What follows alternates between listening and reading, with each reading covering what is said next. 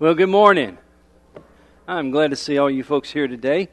Today is the final message in the series, Two Masters. Jesus said, you cannot serve both God and money. Now, why did he say that? Why did Jesus, the Son of God, why did Jesus, who came from heaven, why did Jesus, who had so much important things to teach in that short window of time that he was here on earth, why did Jesus say you cannot serve both God and money? I believe it's for this reason. Because money is an attractive substitute for God.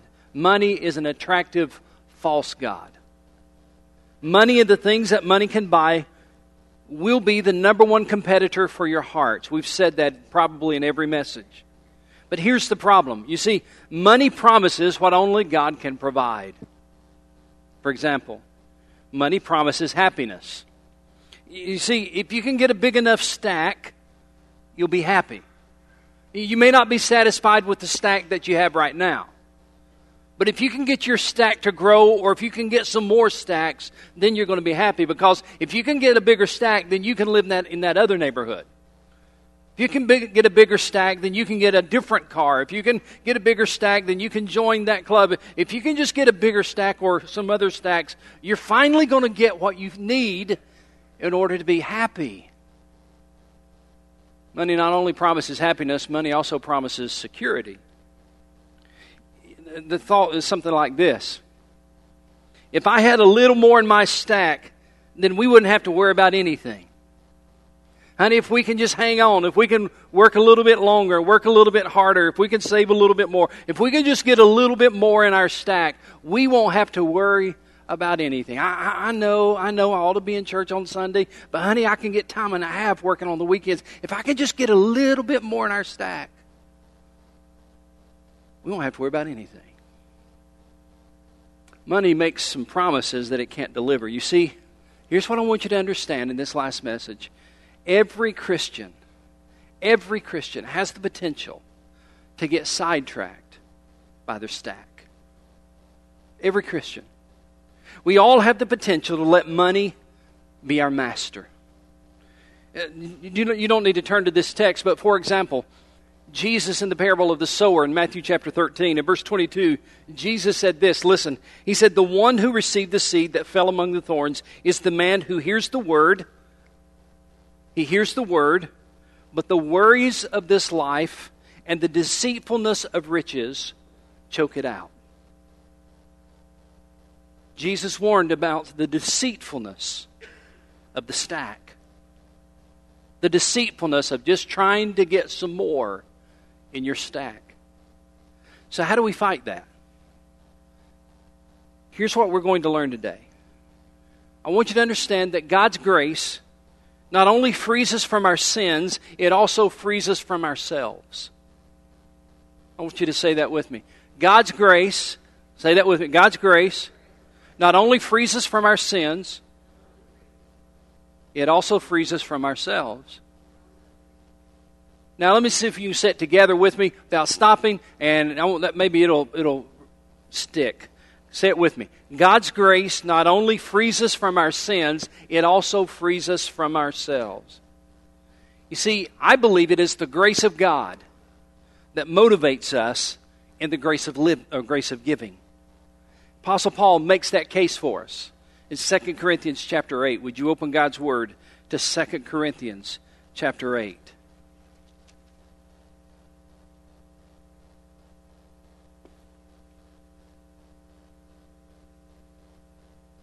I'm going to read the text, and then I'm going to try to give you the context after I've read it to help you perhaps understand it a little bit deeper. Beginning in verse 1, chapter 8, verse 1. And now, brothers, we want you to know about the grace, notice that word, we want you to know about the grace that God has given the Macedonian churches. Now, Paul is writing to the church at Corinth, but he tells them about the grace, something that God's been doing in the Macedonian churches. And here's what it is, verse 2. Out of the most severe trial, their overflowing joy and their extreme poverty welled up in rich generosity. Now, that doesn't even make sense. But we're going to talk about that, so we'll come back to it. Verse 3, for I testify that they gave as much as they were able, and even beyond their ability. Entirely on their own, they urgently pleaded with us for the privilege of sharing in this service to the saints. And they did not do as we expected, but they gave themselves first to the Lord and then to us in keeping with God's will. So we urged Titus, since he had earlier made a beginning, to bring also to completion this act of grace, there's that word again, on your part. But just as you exceed in everything, or excel in everything, in faith, in speech, in knowledge, in complete earnestness, and in your love for us, see that you also excel in this grace of giving. I'm not commanding you, but I want to test the sincerity of your love by comparing it with the earnestness of others.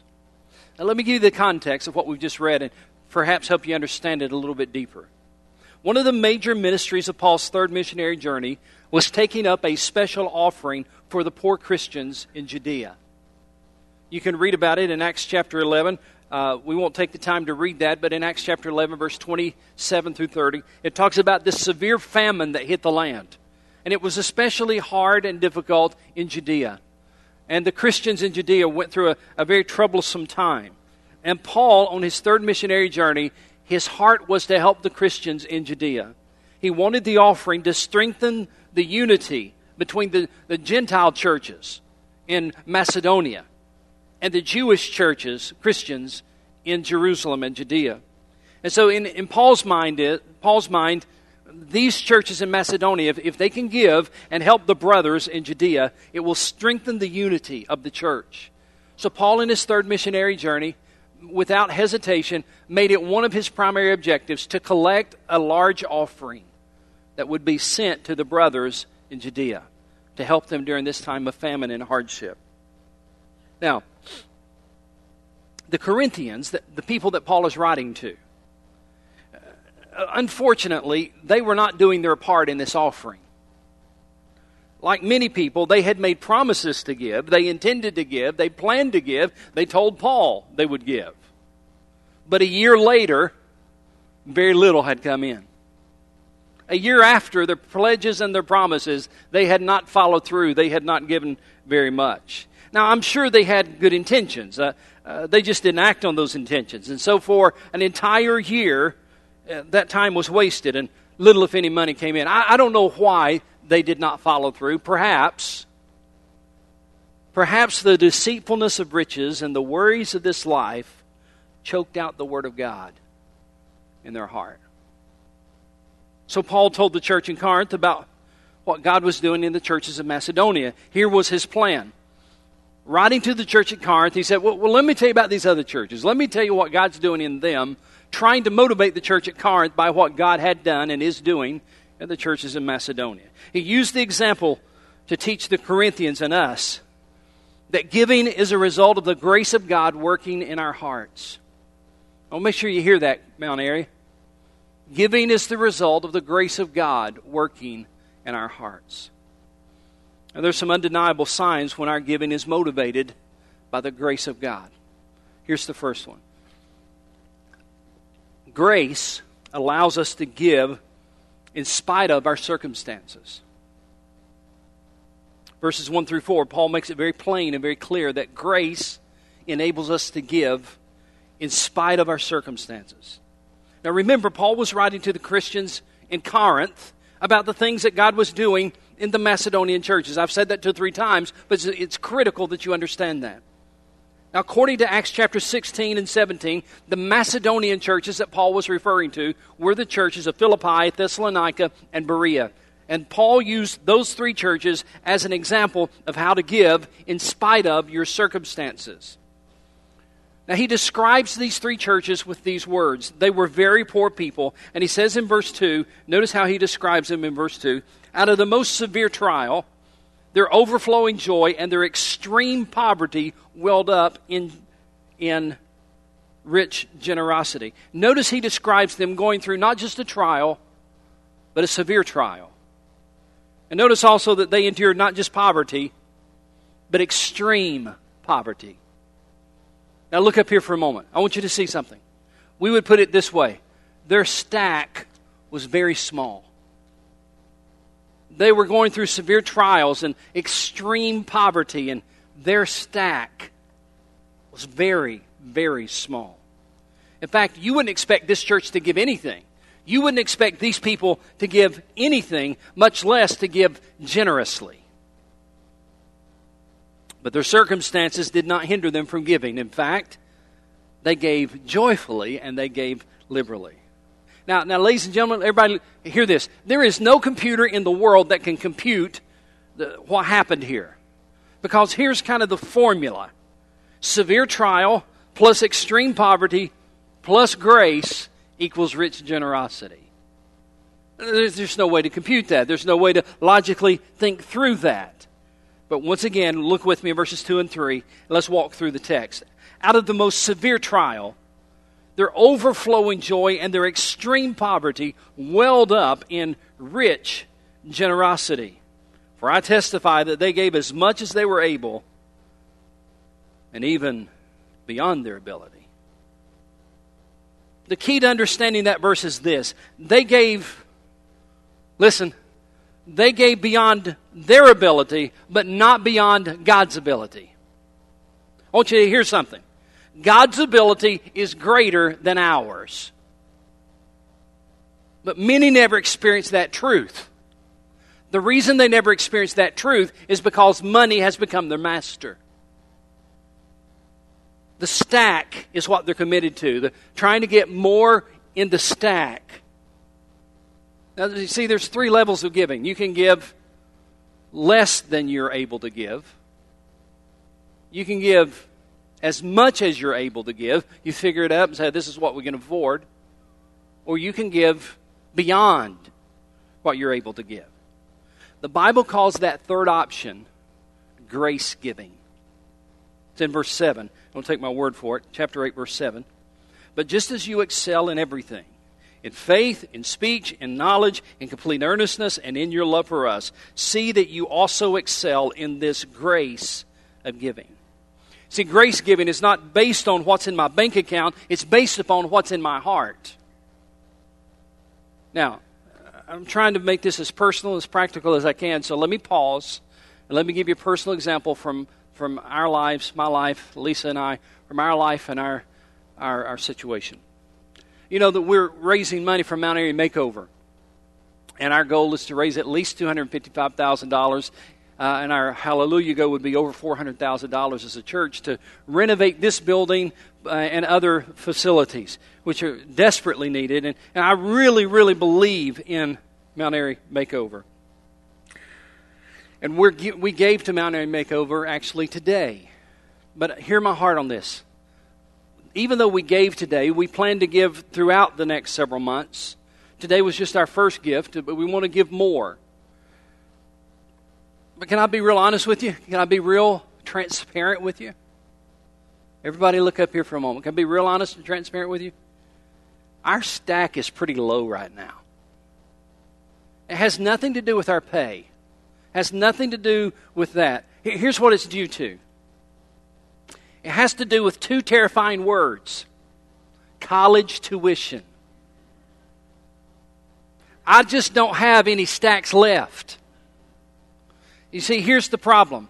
Lisa and I didn't plan this very well, but this is the way it worked out. We've got 3 kids, and they're so close together. They're not really that close, but they're about 3 years apart, roughly. And the way it's worked out with these 3 kids is that we've had at least 1, sometimes 2, but at least 1 child in college since 2006. You do the math, that's 9 years. And Jonathan is a rising junior, which means I've still got 2 more years to go. Which means by the time Jonathan graduates, we will have had kids in college for 11 years. Every semester for 11 years saying, how do we pay tuition this semester? Because there's just so much in the stack. Now, I don't know if you've sent anybody to college lately. I want to tell you something about it. Let me use some Tennessee English. It ain't cheap. In fact, I'll tell you this. This stack, this is all ones, by the way. That's all I could afford. This stack would not even buy one textbook for most semesters. So we just did a lousy job of planning for college, saving for college, just to be very transparent. We did a lousy job of saving for college. In fact, I think, if I remember correctly, what we had saved for college was gone in the first semester. So we've been at this now for 9 years, got 2 years to go. And then once Jonathan graduates, guess what? We got 2 other terrifying words to face. Student loans. We don't even want to go there, because my grandkids will be in college before I get these student loans paid off. Here's all I'm trying to say. Our stack just keeps getting smaller and smaller and smaller, especially when it turns to August or January. Another semester, we got to try to find out a way to pay for. So, now, just trying to be very transparent. I've been asking myself for a while now, how can we do more than what we're able to do? How can we give more than what we're able to give? We gave a gift today. But how can we give more in the months ahead? So we've identified 2 or 3 areas where we think we can find some way to do more than what we're able to do, to give more than what we're able to give.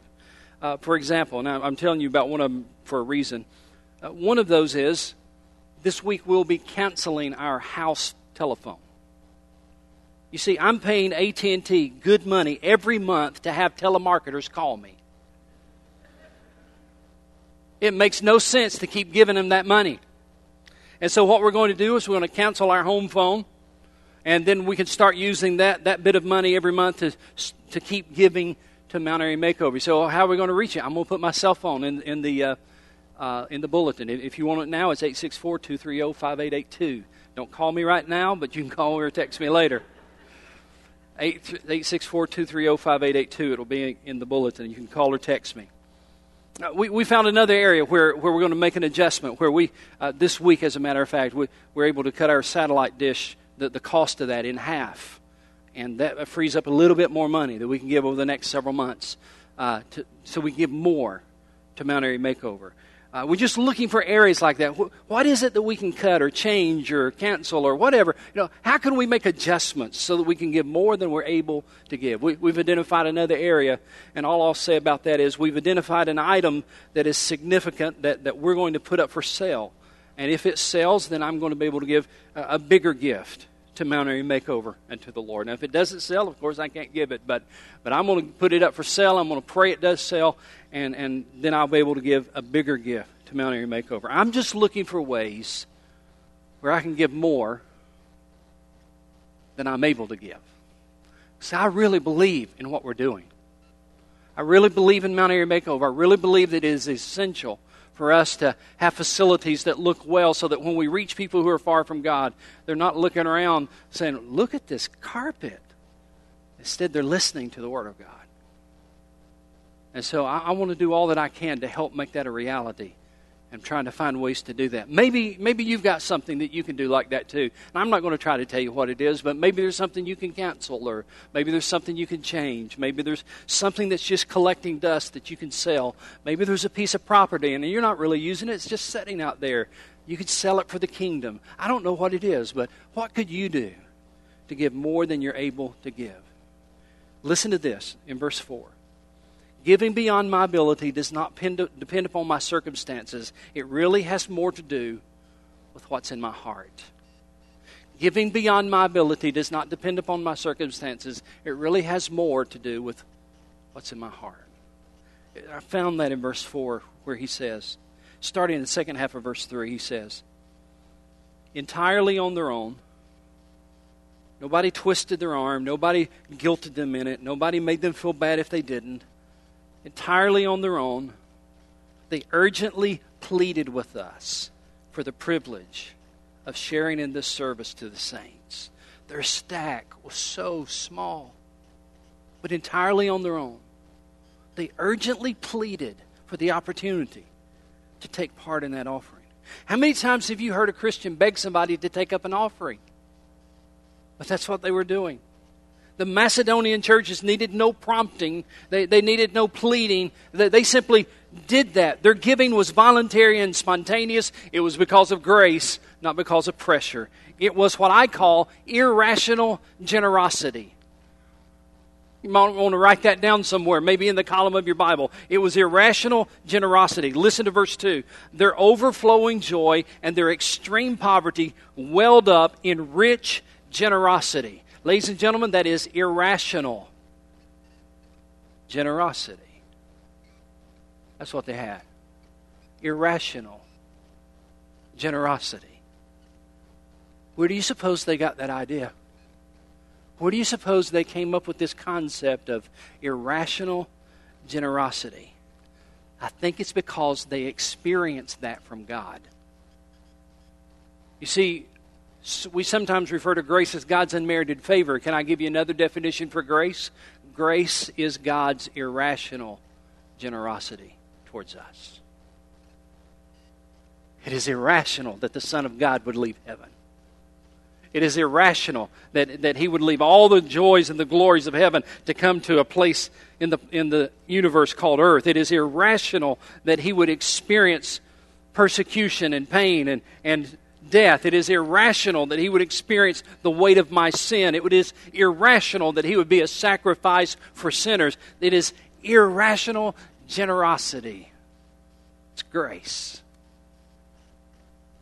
Paul points to that in verse 9. Look at it. Paul says, "For you know the grace," there's that word, "the irrational generosity of our Lord Jesus Christ, that though He was rich," He was in the glories of heaven. "Though He was rich, yet for your sakes He became poor, so that you through His poverty might become rich." You know why the Macedonian Christians gave what they gave? You know why they gave beyond what they're able to give? You know why they had demonstrated irrational generosity? It's because they had experienced irrational generosity from God. See, I really believe grace enables you to give beyond your circumstances. Look at verse 7 one more time. "Just as you excel in everything, in faith, in speech, in knowledge, in complete earnestness, and in your love for us, see that you also excel in this grace of giving." Grace not only frees us from our sins, it also frees us from ourselves. Because you and I are just alike. When we see the stack,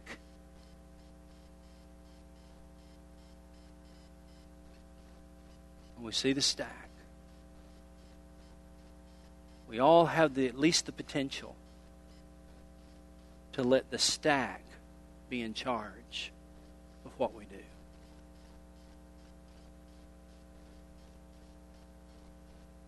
The irrational generosity of God, the grace of God, the irrational generosity of God should not only open your heart, it should also open your hand.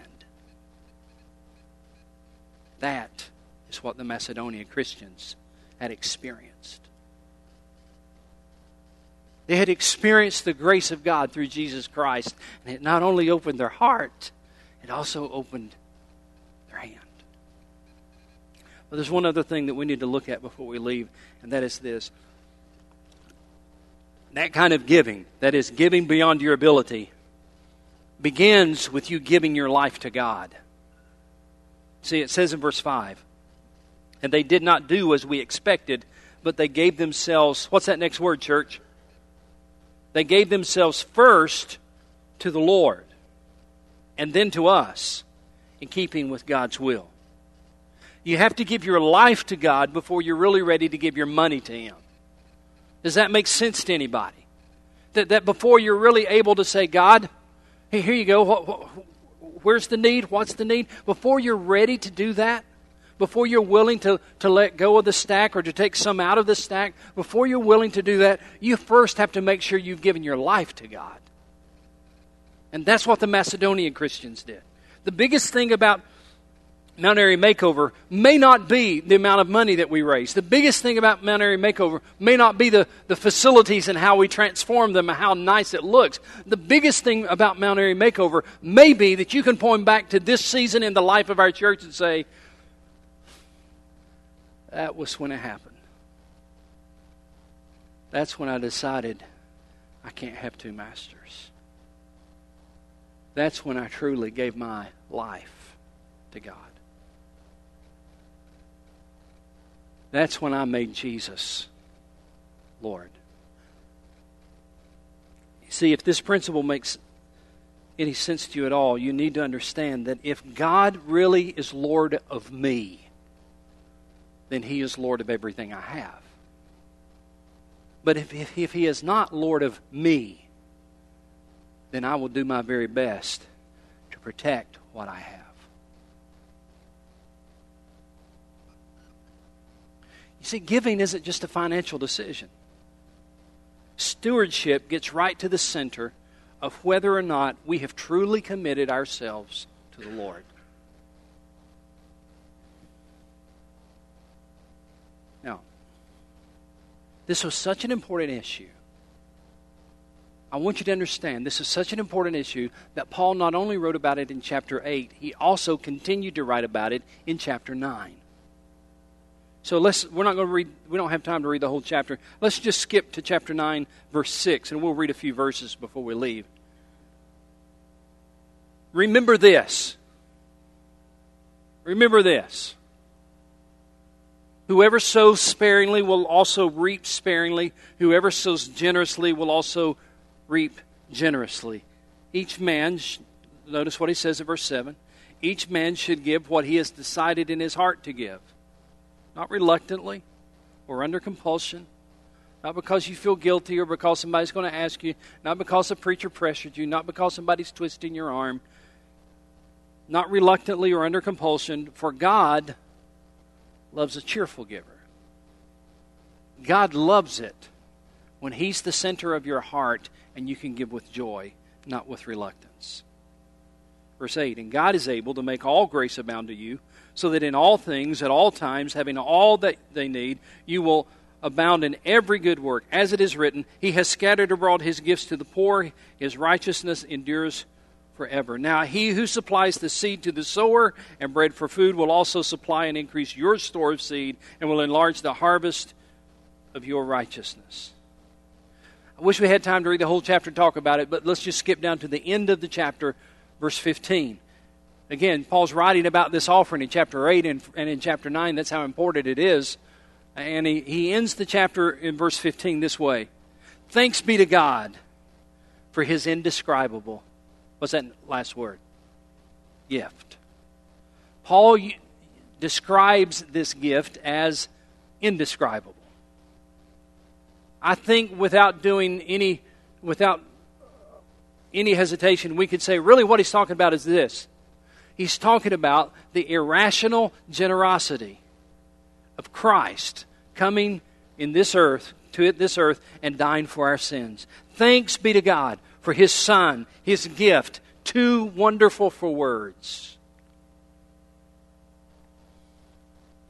You see, whatever we give to God for Mount Airy Makeover, I'll tell you something. Whatever we sacrifice, Lisa and I, is going to pale in comparison to what God has given us. Pale in comparison. First things first, let's make sure we have first given ourselves to God. Amen? Let me pray with you. Would you bow your heads? I want to talk to you for a moment, pray with you.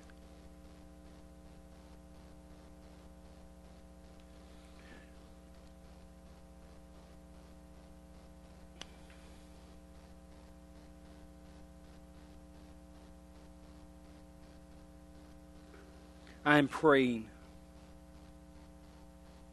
that whether in this invitation or at your house, wherever it may be, that you will wrestle with this question. What is really Lord in my life? Is it the stack or is it Jesus? What's really most important? Now, I know you can talk a good talk. We all can. I know you know the right answer. We all do. But I hope that you will wrestle with this question. What really is most important? Is it the stack, or is it my Savior?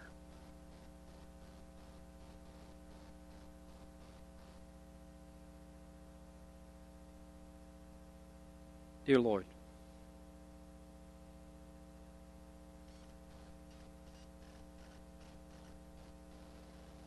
I pray that regardless of what we give to Mount Airy Makeover, that we will first give ourselves to you.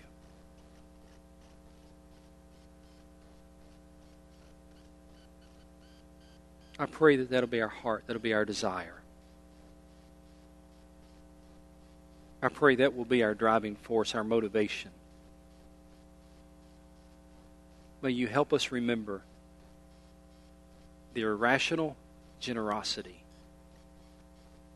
you have given to us through Jesus. And today I pray for anyone who has yet to make that commitment to Christ. They've yet to experience that irrational generosity. May today be that day when they say yes to Christ and yes to Jesus. And Lord, perhaps there's somebody else that needs to recommit their heart to you because the stack has become pretty important in their life. We know we need money. We know that it's okay to work for it and to earn it and to save it. Lord, we understand that, but also deep down in our hearts, we know which one we're pursuing the most. So may we respond to your voice and to your leadership. And I pray that in Christ's name. Amen.